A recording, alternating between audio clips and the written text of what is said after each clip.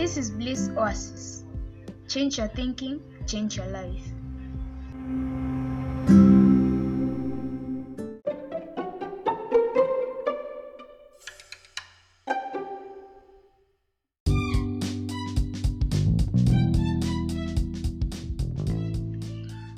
Welcome again to Bliss Oasis Africa, where we tell the untold stories of everyday people.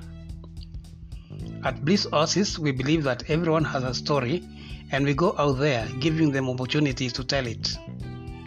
And some of the stories can be hilarious, heart-rendering, inspiring, and educative. Welcome to the show. I'm your host, Patrick Ngogi.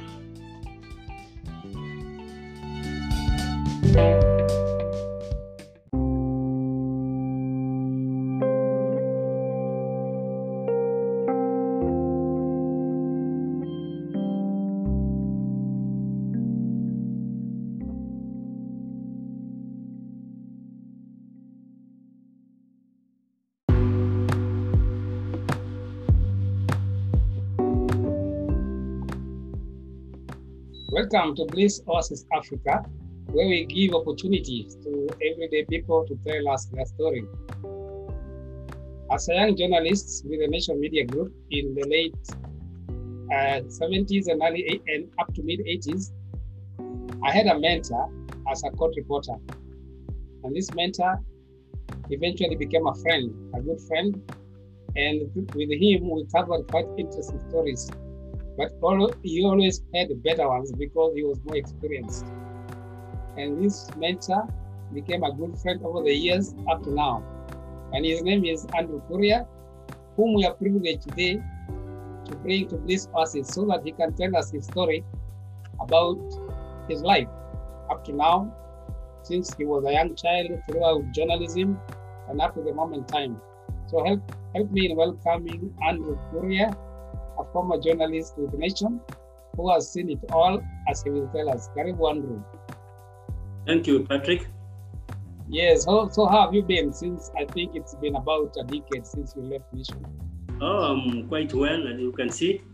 Yes, I can see you're doing quite well, and I keep on seeing you once in a while, traveling all over the world, sometimes in Australia, and other parts of the world. Yes.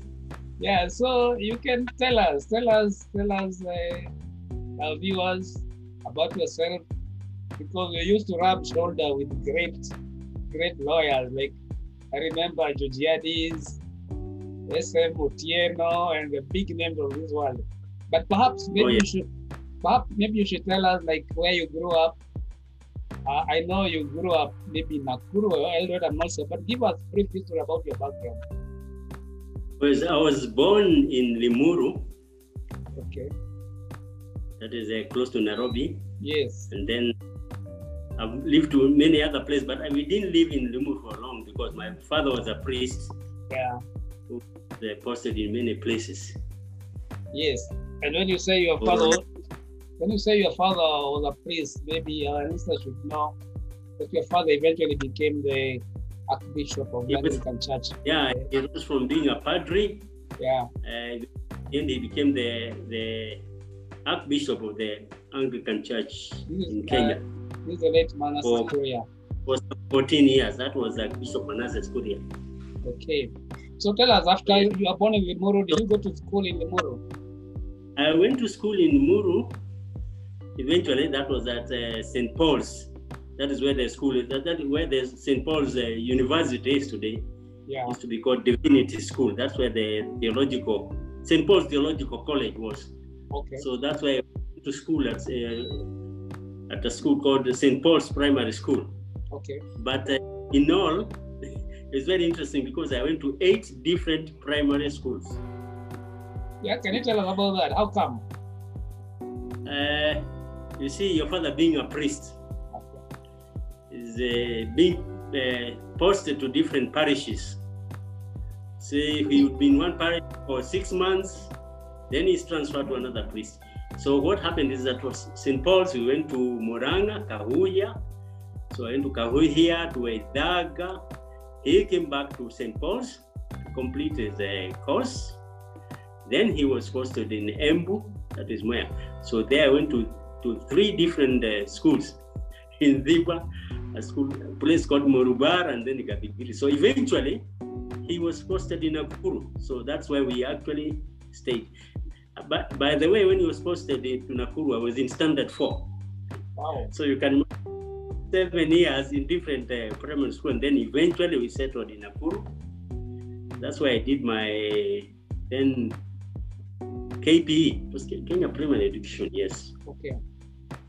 Which year would you say this was? Left Bondeni Primary School, 1964. Yeah. Okay. That's when I left. Then I went to Njoro School. Mm-hmm. But I also. But by the way, by the time I was going to Njoro School, my father had been posted to Australia for 2 years. He served the church. So he left us at a place called St. John's Bondeni Anglican Church. Yes. So that's why I finished my primary school and then went to Njoro. Okay. Njoro did 4 years. We did our exam. Then it was Cambridge University. Was Cambridge University. Those days. By the time I was finishing, he had been posted to Eldoret. Now, as an archdeacon of the church, then he became the assistant bishop. Then, so when I finished from 4, I went to Eldoret. From there, I started working, and as I was working, I did my A level. This was, can you give us the years, the time period? When you are doing your form 70. 1970, you are doing your form 4 and you are already working. Now I'm doing my A level. I'm paying for myself, by the way. It's like what today you call online. You were calling it correspondence schools. Okay. So I did my A level. That was London University. That is London GC. All right. You called it. A level was doing Swahili, literature, and history. How come you are paying for yourself? Or rather, how come you had to work? I felt like because I was working, let me pay for myself. Actually, I paid for myself for A level. And then at the same time, you not believe it, Patrick, I took a course in journalism. All right. As I was working. So you are working. What were you working as? I was working with the Raymond Woolen Mills. As an accounts clerk. Okay. Although I was not good in math, by the way. I was never good in. I was only good in literature and history. Yes. And Swahili was very good because, like in A level, I got an A in Swahili. That's good. You see, the thing is, having lived at St. Paul's, you lived with different communities. Yes. So main language Swahili. Even the language I used first to go in school was Swahili. Okay. So we lived from different communities in the country. Okay. So I paid for my course. I did a diploma in journalism. Wow. Which college is this? Which This is an international schools. All right. It's interesting, Patrick, because what we used to do, today people are online. Yes. You do your work, go to the post office, yes. Send your work, yes. It goes to Britain, London, it's marked, brought back. If you fail, you repeat. Yeah. So I did that for 3 years. Yes. And you see, I looked at it and I said, there was nowhere where they were offering a course in journalism that time, apart from Nyogozi in Tanzania. In Tanzania. Yeah. So that's when I diploma in journalism, and I came to Nairobi. I resigned from Raymond Woolen Mills. Yes. In Nairobi, I decided I'm going to work with a newspaper. Okay. So I moved around, and eventually I got to, there was a paper called Target and Lengo. It was a Christian newspaper. Yes. And it used to come once a month. The Lengo was the Swahili version, and then there was Target. I remember those days. I remember those papers. You remember? It used to be published by a company called the East African Venture Company. Yes. But it was under the umbrella of the NCSK, that is the National Council of Kenya. Okay. So that's where I worked. That was now 1971. Before you go there, what Yes. as an accounts clerk, what drove you to do journalism? Is it because you are good in literature or you had some interest? It's because I was good in it, and I always wanted to do, to work with that, something to do with newspapers and all that. Yes. Because even in primary school, I used to make some contribution on radio, you see, through the post office. Okay. So I became interested in news gathering and things like those. I always, aspired, to become one of the journalists. So you finished high school, or rather you did your course, you resigned. Yes. Did you just go to Nairobi? I think your father's family was still in Eldoret. They were still in Eldoret, by the way. And you went to Nairobi. Whom did you live with, and how did you end up in Target? I went to Nairobi. My uncles were still living. One of my uncles, the one who follows my father, was still at Limuru. Yeah. So I made that my base. So from where is when I went to go and look for a job in Nairobi with Target. Eventually, they decided to take me. I was more of a correspondent. I was not a permanent staff. So eventually, I tried to get to Nation, and eventually I ended up at Nation newspaper in September 1972. Good. That's about 5 years before I joined. But then, tell us, did you just walk into Target offices and said you want a job? Or how did you go about and can you believe it? I just walked in. I met a man called Seth Kitange from Tanzania. Introduced myself. He was sub-editor there. And sometimes he used to do subbing for Daily Nation also in the afternoons. So I took him stories to him. Then Odhiambo Okite was the editor. Odhiambo Okite, because Henry Okulu had been the editor before, and then now Okite was there. Okite, who later joined the Ministry of Information. Okay. So he told me, bring whatever stories you have. So I bring stories. Of course, now these stories have to be biased, stories which are inclined, to church. Yeah, so I wrote stories. I went to St. Paul's Theological College, interviewed people there, the principal and others. Wrote a story about St. Paul's. There was a time they were having a graduation, so I covered.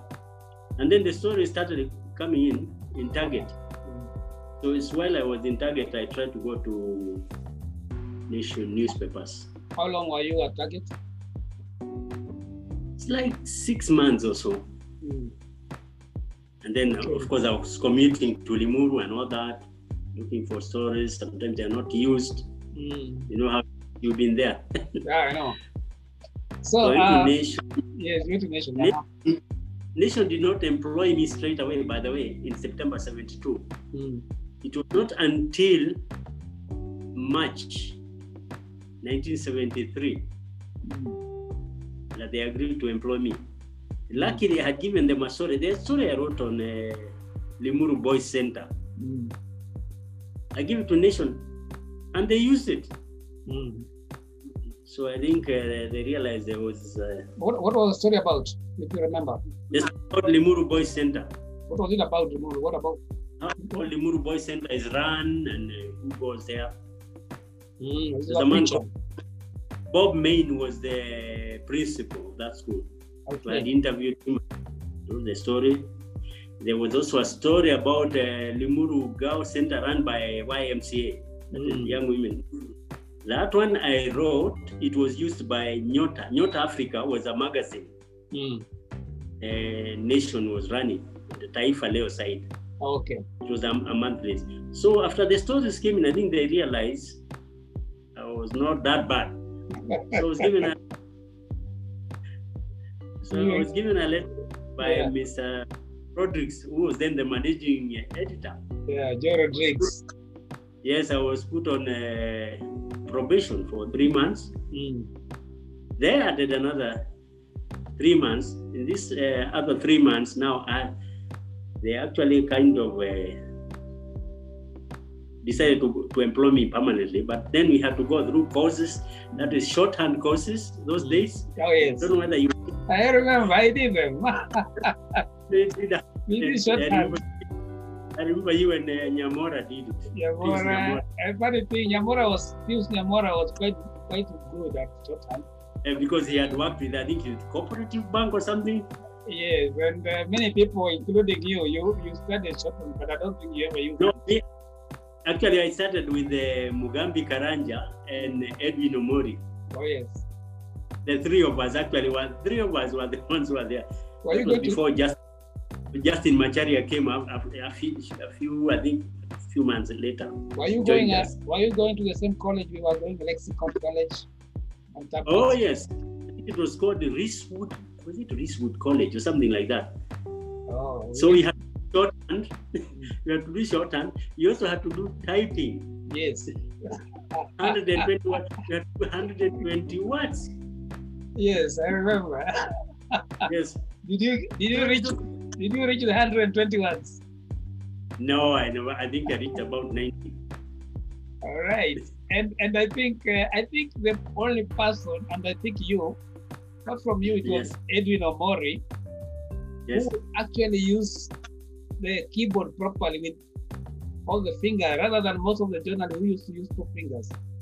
You see, good thing with Edwin, his father had been the editor-in-chief of Nation. Yes. From which year now, I can't remember. Because the first editor, I think, was Hilary Mweno. The second, by the way, George Gedi had been with Nation after, because Hilary Mweno was the first editor-in-chief of Nation. That was from 1964 to 65. Yes. That is 4 years before Nation. You know, Nation came in 1960. Yes, it followed Taifa, I think. Taifa was earlier. Taifa was 1950. It was started in 1950. Just a small. It was then weekly. Then in 1960, 1960, they started Daily Nation, and Hilary Mweno came in as the editor-in-chief. Yes. 64 to 65. Then George Gedi came in 1965 and left in 1968. He would later join the Nation when I went in 72. But then in between there was Boaz Omori. Now that was Edwin Omori's father, who was there 1968 to 72. Remember when he passed on? Yeah, during the you're talking about Edwin about his father. Edwin, no, I remember Edwin passed during the American bomb blast.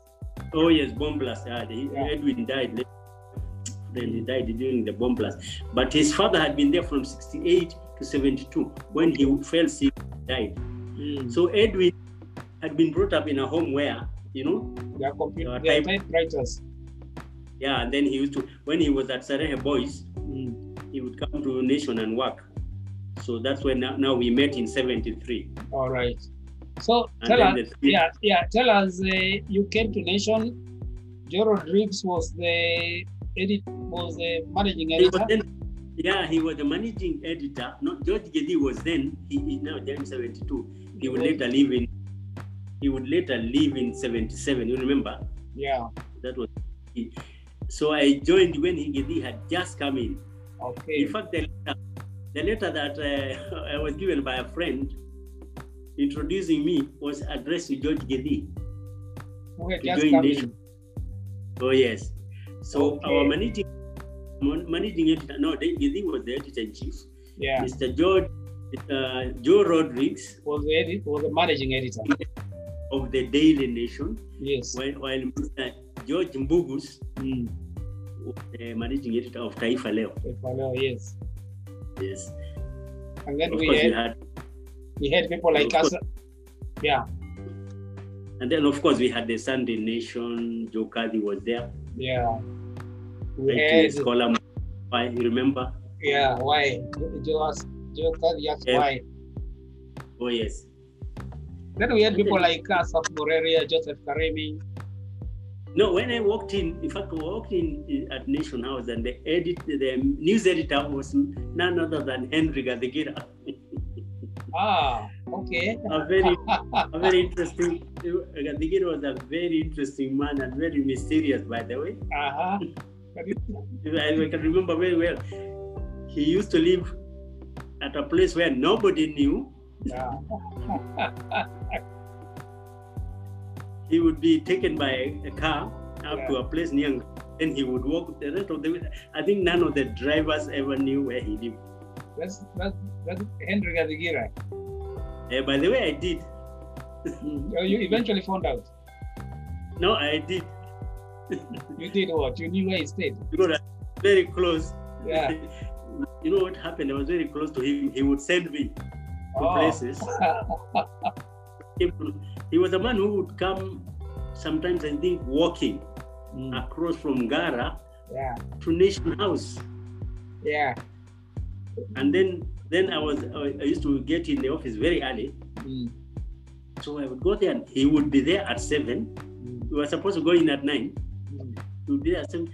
And he would come and tell me, Kuria, there's something happening on River Road, Compass Bay Road. There's some uncollected garbage. Go and write a story about it. And I used to wonder, how did this old man know all these things? Yes. So he was a very good man. He walked in and he was there. Then they found people like Asaf Moreria, who would later become a deputy. Then you find reporters like Henry Chui.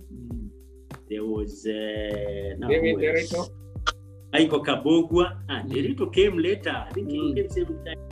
There was Philly Karashani from Tanzania. There was Joseph Karimi. There was Micho Dero. There was Kumbu Chokwe. There was Martin Joroge. That is Martin Joroge, who had gone to US. Then he came later, and then he became a news editor later. Then we had Robert Irongo. And then the ones who had preceded us, the young reporters, there was Magena, who had been sponsored to go to the School of Journalism. We had Omondi Waradoli, William Dege, Phoebe Munene. There was Phoebe Munene. Phoebe Munene was actually in features. Yeah. By the way, in the newsroom, on the news side, there was no lady reporter. They were all in features. They were all in features. Then found people like David Kariuki, David Jagi. I don't know that you found him.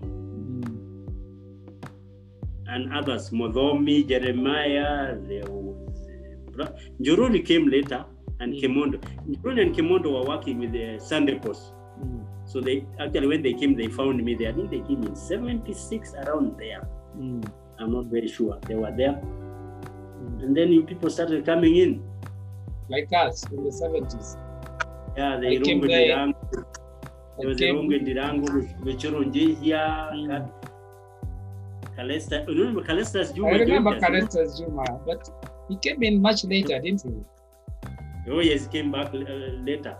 Of course, there was now Kemondo, then there was Otieno Konyango, remember?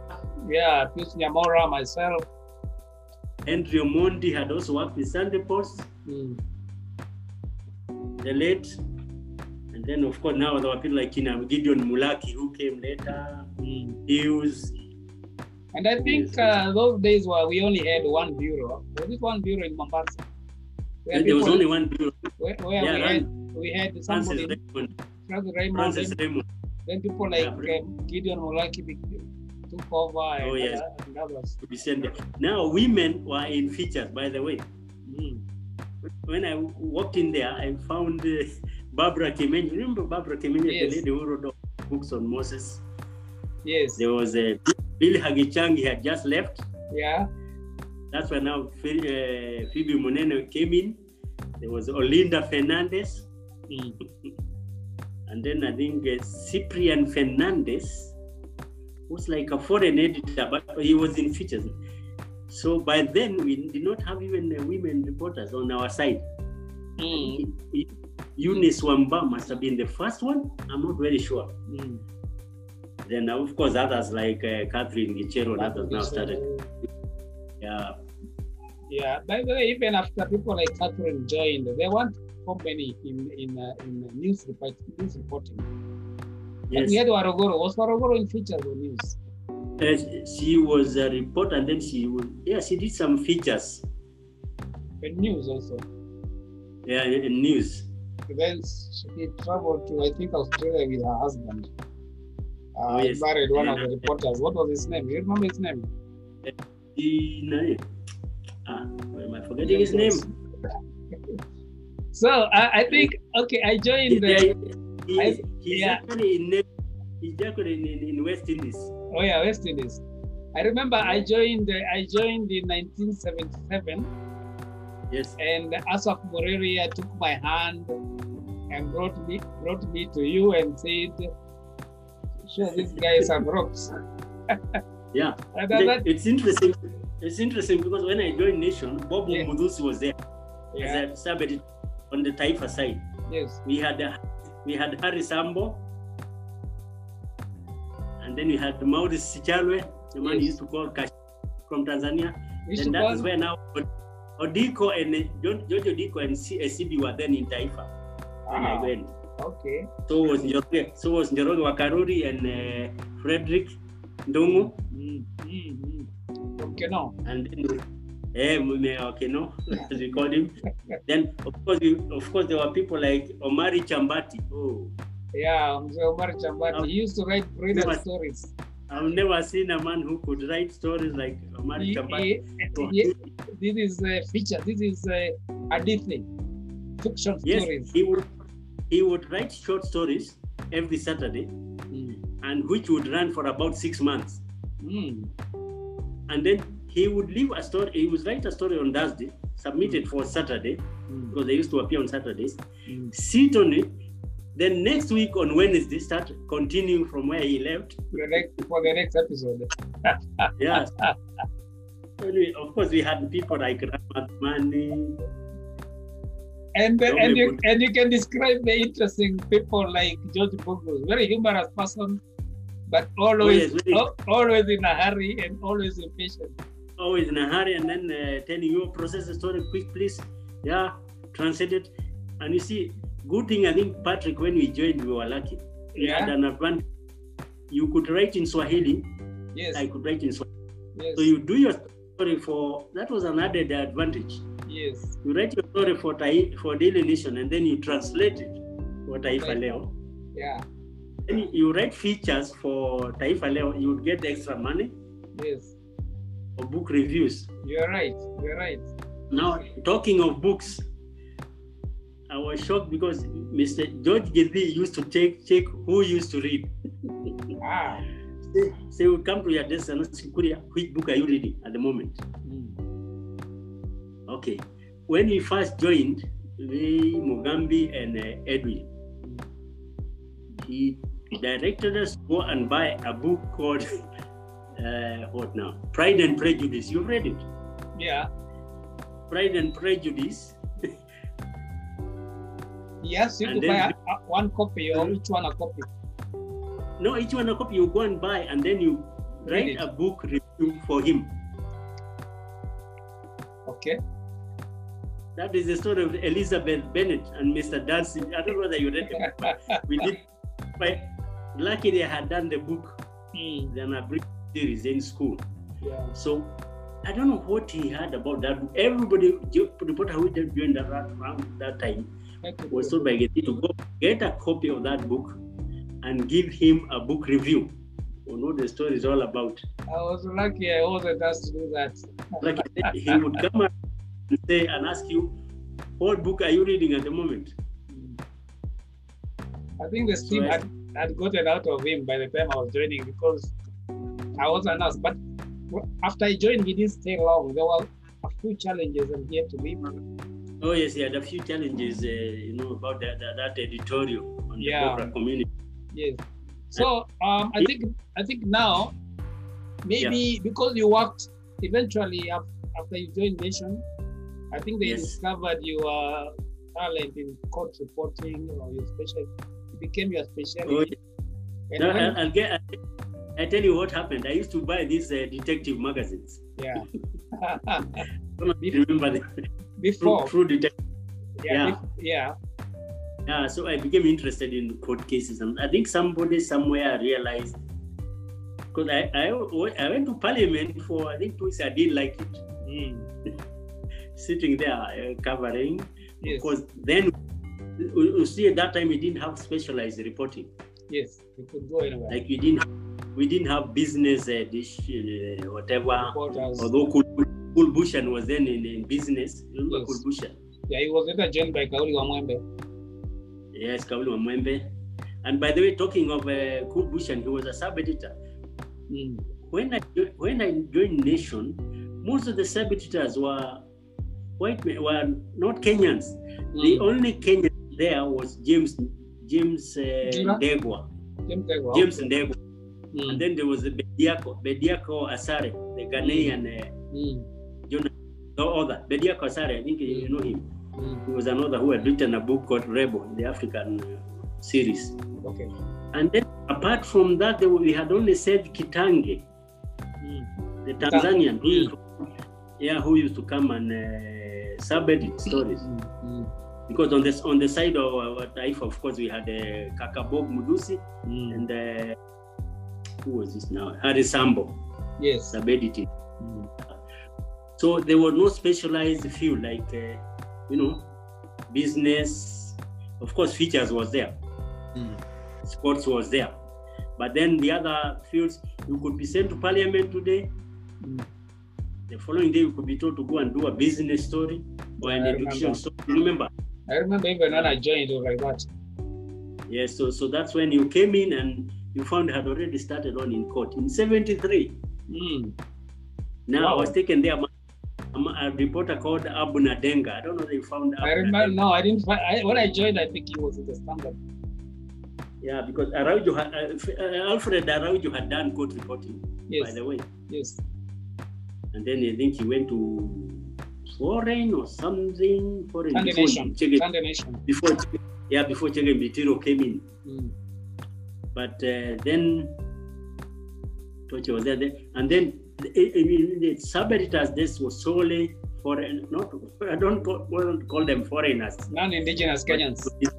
It would be there because the other person now who came after that was Philip Ochieng. Yes.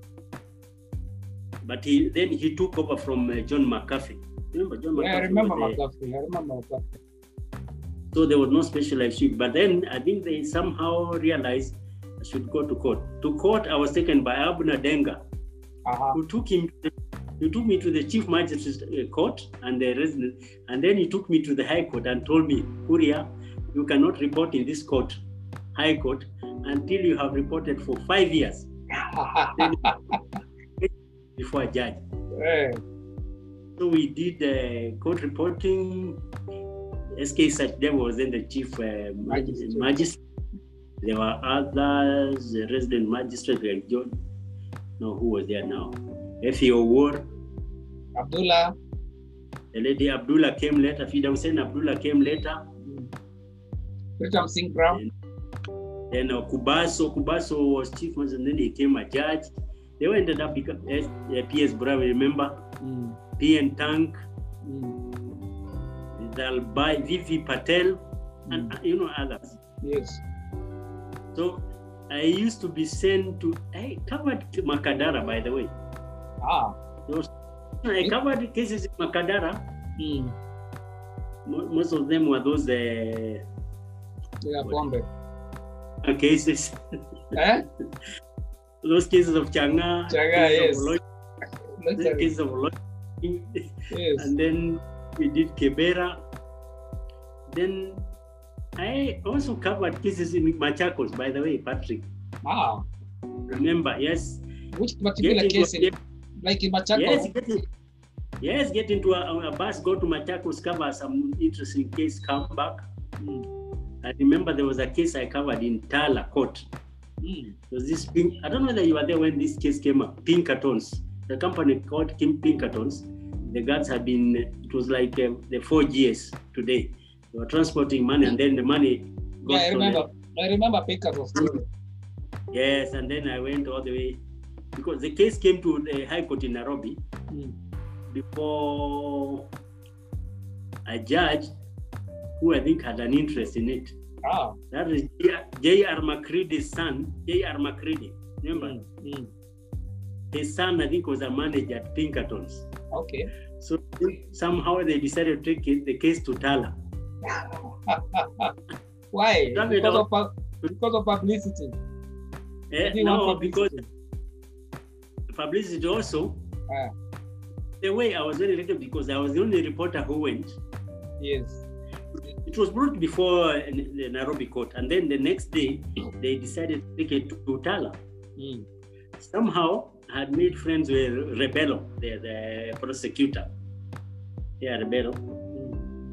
And Joginda Sinsoki was, I think, the one investigating. Yes. So somehow, by some luck, they gave me a lift in the morning. We traveled all the way to Tala. Yes. I covered the case. The guards were jailed, and I came back with the story. And the other papers, they didn't have a story. They didn't have a story. just like it happened later in 1999. And I remember the Shimoli. Yeah, and I remember those days. If you miss a story, when your competitor newspaper had a story, you would get a fire. Yes. Or you get a memo. Get it. Yes.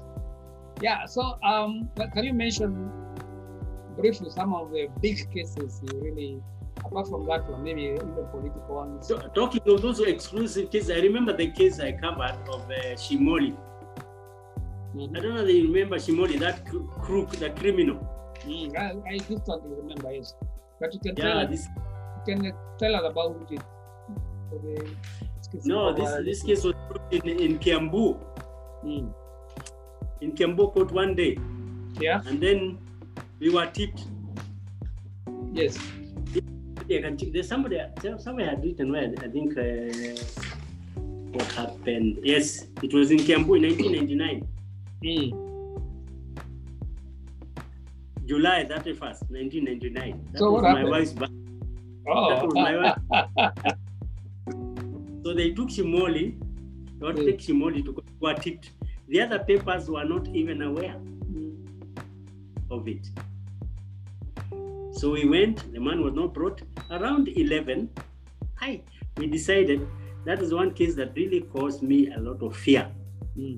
Because we waited and the man was not being brought. So we decided we had a driver. It was Joseph Kuria. Thuo.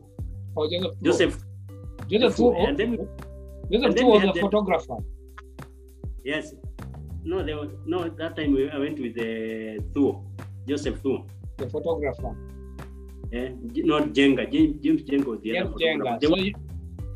Yes, so we went, decided, everybody was a driver, Kuria, who decided, let's go to Kamiti prison and see whether, for some reason, we drove through the Kiambu road. And then on the way, we met with the prison vehicle where the man was, and the police were escorting. So we turned around and followed them. We followed them up to Kiambu. On reaching Kiambu court, the driver was trying to overtake, and I told Kuria, don't overtake them. Let's just follow them. Then he slowed down. When we reached the Kiambu court, he also entered with the car. And then the prison warders came out and told me, so you are the people who are following us. We had been given orders, because he didn't know which car was this following us. We had been given an order that if that car tries to overtake you, you can shoot at it. Because they didn't know who we were. They thought we were police, so we were trying to rescue their Anyway, I covered that case. Yes. And the others didn't get, the other newspapers didn't get it. I think the Kenya News Agency got wind of it the next day, later in the afternoon. While you are there. And so the other papers had just a few, I think one or two paragraphs. From Kenya News Agency. We had our pictures and others. Oh. Yeah, so there were many major cases that we covered, Patrick. So who was tipping you? For example, the Pinkerton case. For Pinkerton case, you got a tip and also you got a lift. But I don't know. The Shimoli case. The news editor, Karimi, he had some contact somewhere in the police.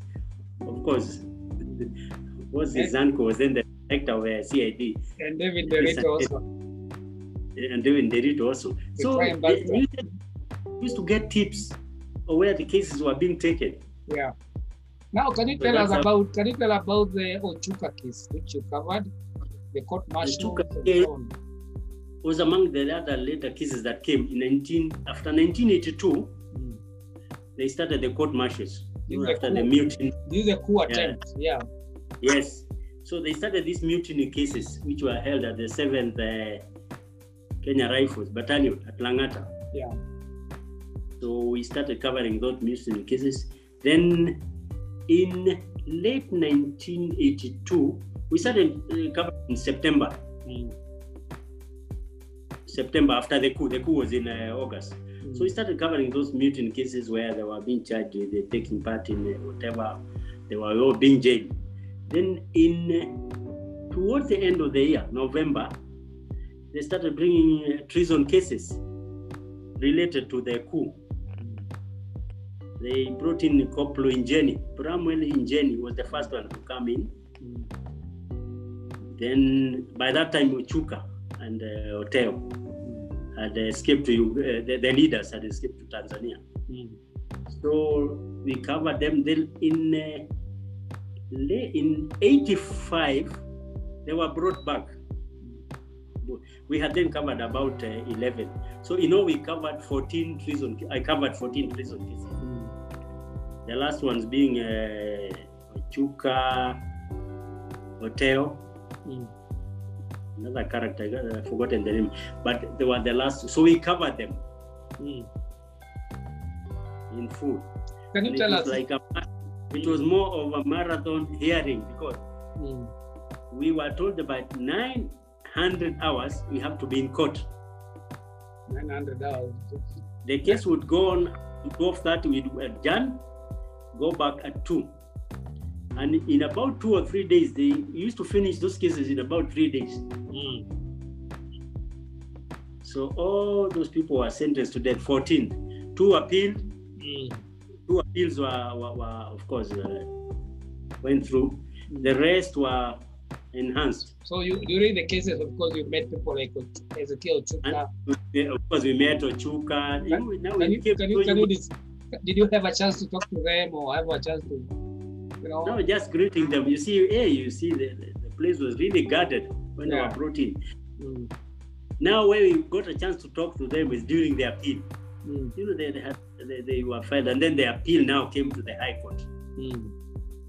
Then there it was more free. There was at the barracks. You're not allowed to talk to them. Yeah, they're being escorted, and then, of course, now they came for the appeal. Then, of course, now they're having their lawyers there. Talk to them.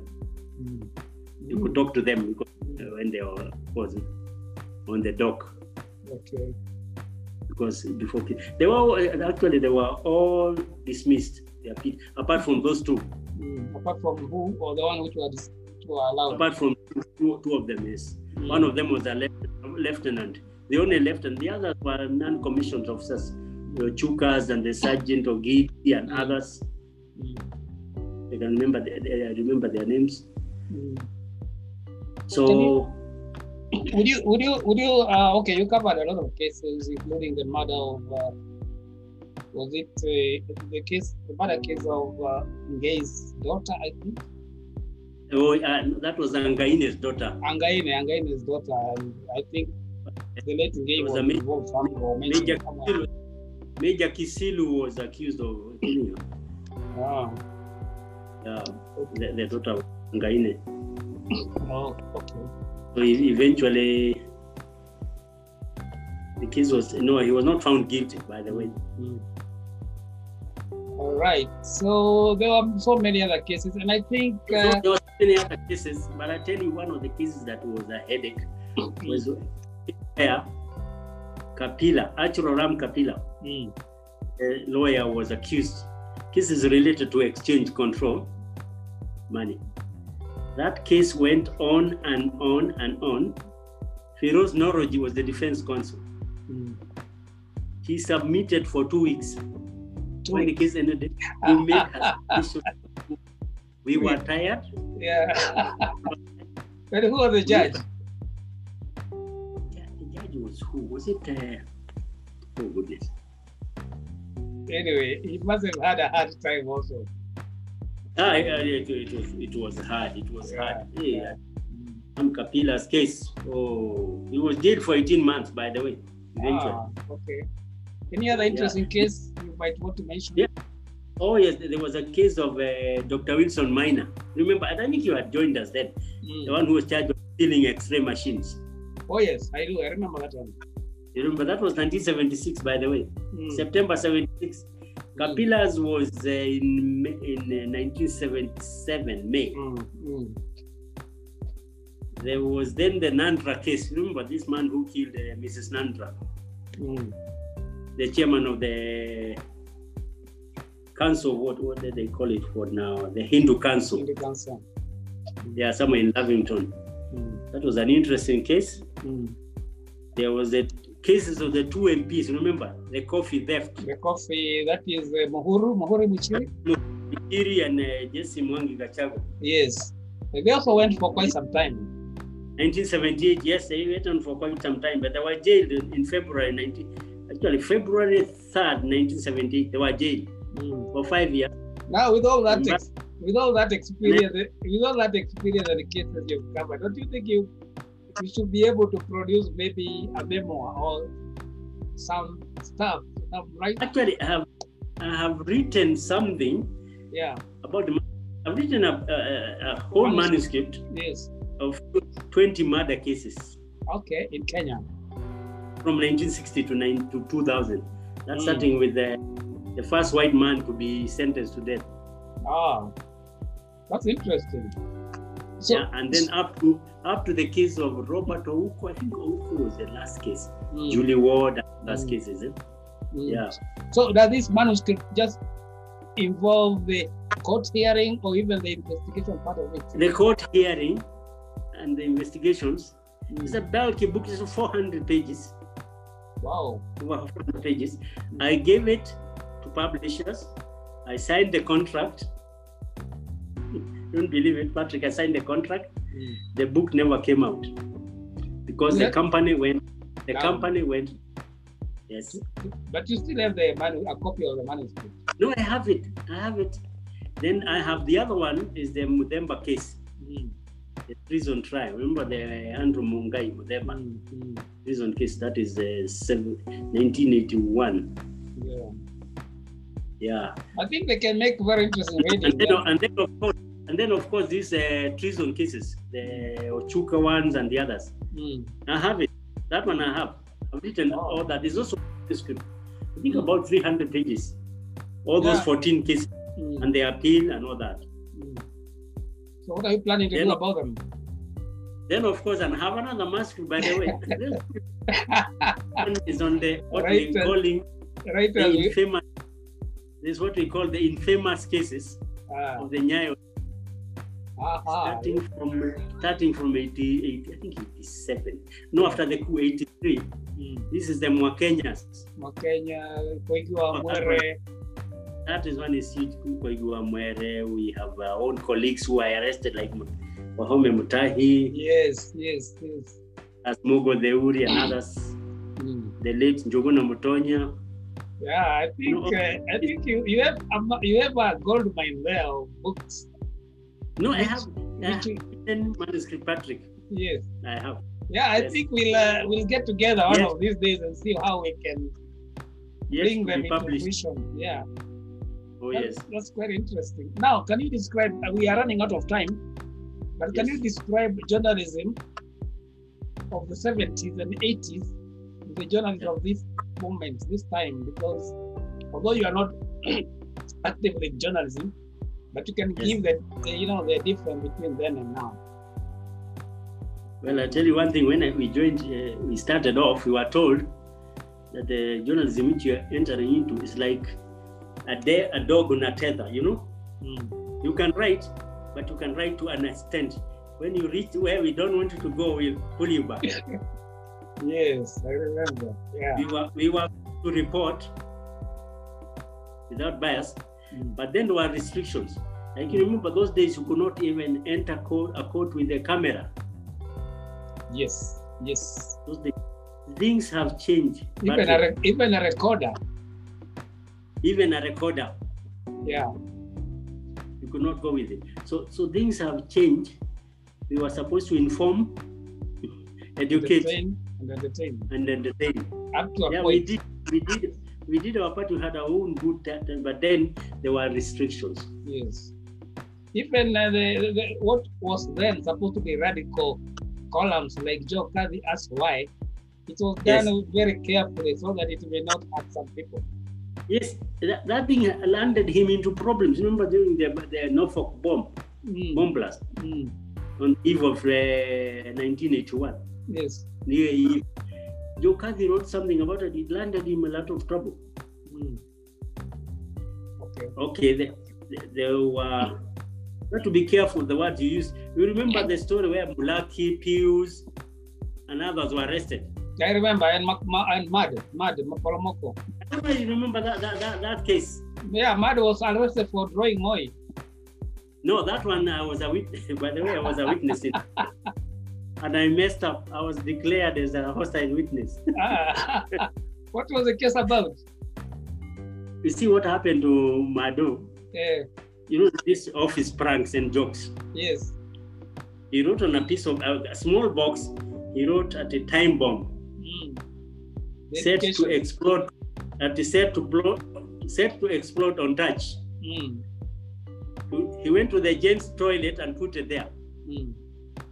So I come in from court. I think in the afternoon around 3. I come in and I go back and I see it. I touch it and then I leave. And then I go and tell the news editor, deputy news editor, Mr. Wangalo, Philip Wamalo, there's somebody who is playing a practical joke on us in the toilet about a bomb.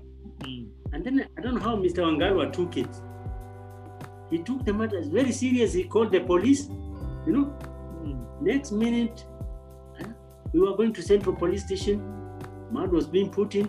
I was writing a statement of how I found it.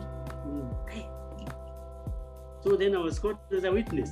Now, when I went as a witness, I was asked by my magistrate, what do you think? I said, no, this was just a practical office joke. I took it as a joke, but I think we took it. He said, hey, it was a joke. Yeah. So now the prosecutor said that no. Now I was winning their case, so I was now being declared as a hostile witness. So you are put down the dock. Oh yes. Oh, that I used to stand there. Yeah. But I remember Mado was the first cartoonist to draw Moi, and he got trouble into it. Because of yes, it was terrible. But the worst case, remember, is when this story came about the doctor, a statement.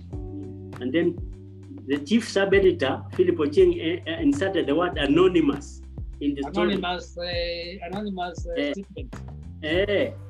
So the government took it as they said, oh, no, they are also calling the president anonymous because the story, the statement was from president. So later that day, Joe Carthy, he was then the managing editor.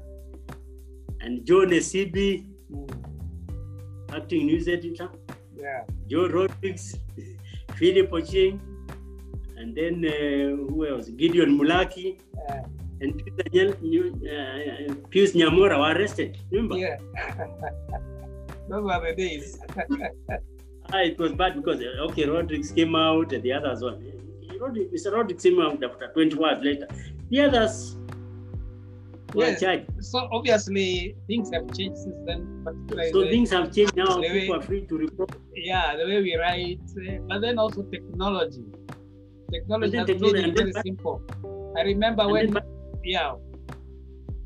You remember you used to go there as a reporter. Yeah. Okay.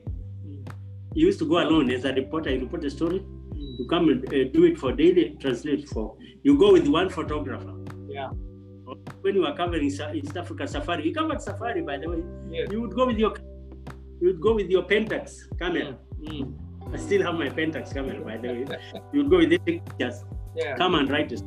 Yeah. I was surprised these days they'll send a reporter for Daily Nation, one for Taifa Leo, and then one for NTV with a camera. So about 5 people covering one event which used to be covered by one reporter. Those days. But then again, you remember those days, if you were in the field, after writing your story, you go to a telephone booth, read your story to somebody in Nairobi to take it down. But these days, it's totally different. You can actually email your story.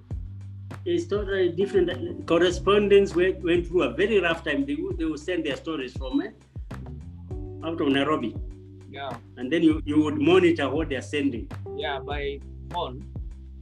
I remember Mohammed Ado. You know Mohammed Ado. He works now with Al Jazeera. I think he's the boss. I had a very rough time. He was in Garissa. He would send stories, and he would tell me, "Kuria, please sit down and edit. Do it something good about it, because when the story comes, they only use one paragraph." So and he's being paid per word.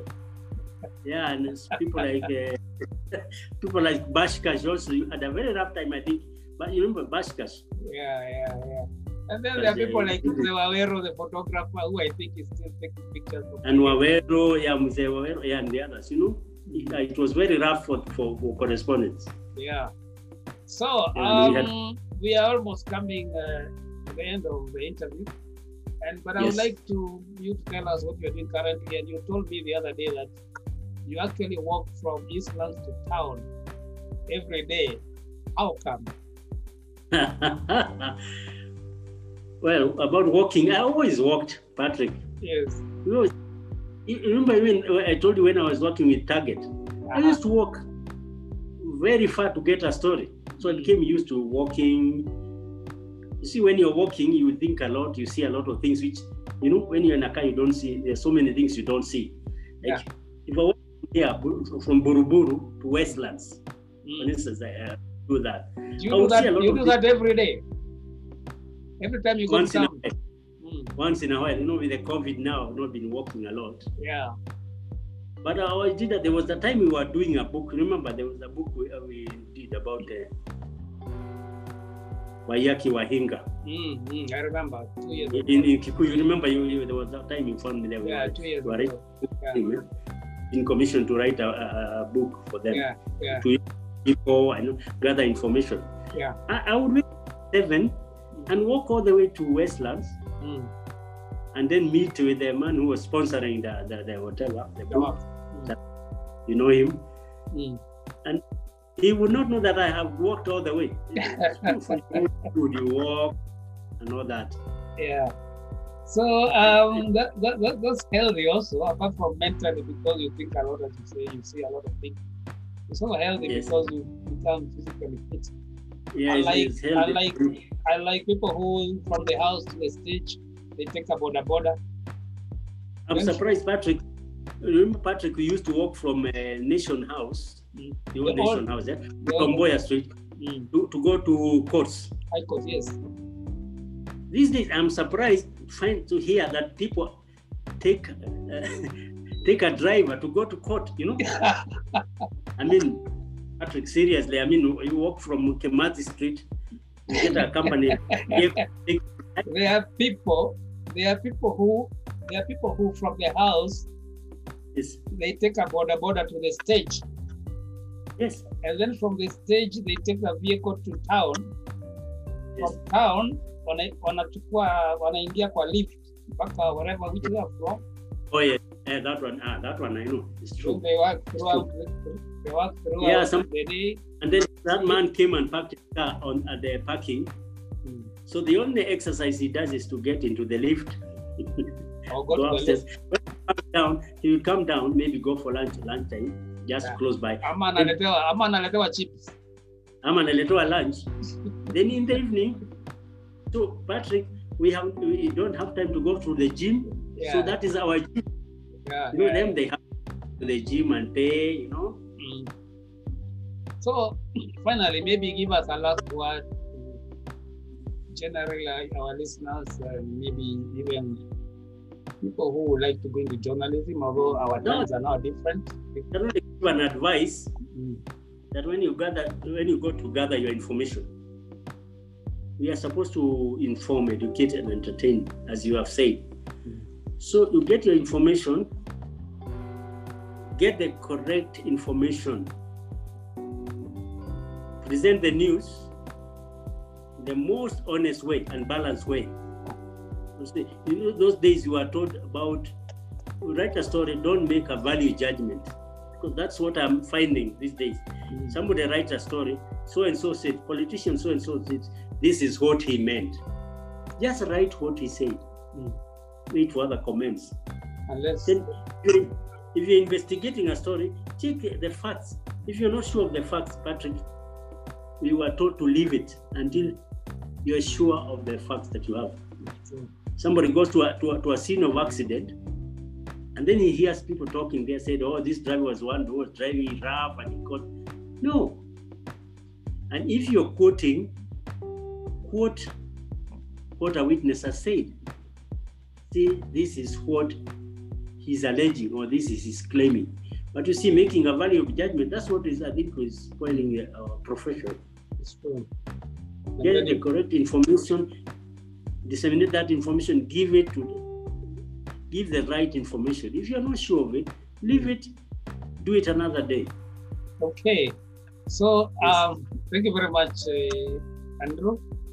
And yes. I think our viewers have really known about those days, about the people who mattered, the people you met, the profession itself to a point. And also, thank you for the advice that you have given to budding writers or those who are already in the field. Oh, yes. And it was a pleasure speaking to you from Bliss Oasis. And the fact that, Bliss Oasis is proud of the fact that the founder of Bliss Oasis, that is myself, have long association with you. And I think we are going to go a long way. So thank you very much. With you. Yeah. I'm so grateful for the interview, for conducting the interview. At least we let people know what we have gone through, what is there, what is there to do. Good. So thank you very much. And until next time, maybe, sorry, you have something else to say finally? No, I'm okay. You're okay. So thank you very much. And I hope... Thank you to Bliss. Thank you very much. And I hope soon, either in the streets, but we are meeting to talk about those manuscripts and see what we are going to do about them. Yes. Actually, next time if you call, I could show you even the tools of our trade. Yes. I still have a typewriter here. Oh, typewriter. Yeah, it's here, a small one. Okay. It was then our tool of the trade. Yeah, those days. And I keep on telling my granddaughter that this used to be our, what do you call? This used to be our laptops. Yeah, those days. And you have really kept it up. It's like you're going to start a small museum over there. Yeah. I still use it with the ribbon and others. Because you have your camera, you have the typewriter. You might as well have a pen. You might as well have a pen and notebook. Yes. You might start a small museum there. Yeah. So thank you very much. Tutakutana tena tuendelee na hizi story. Asante sana kwa heri. Oh yes. See you next time. Okay, bye. Thank you. Right.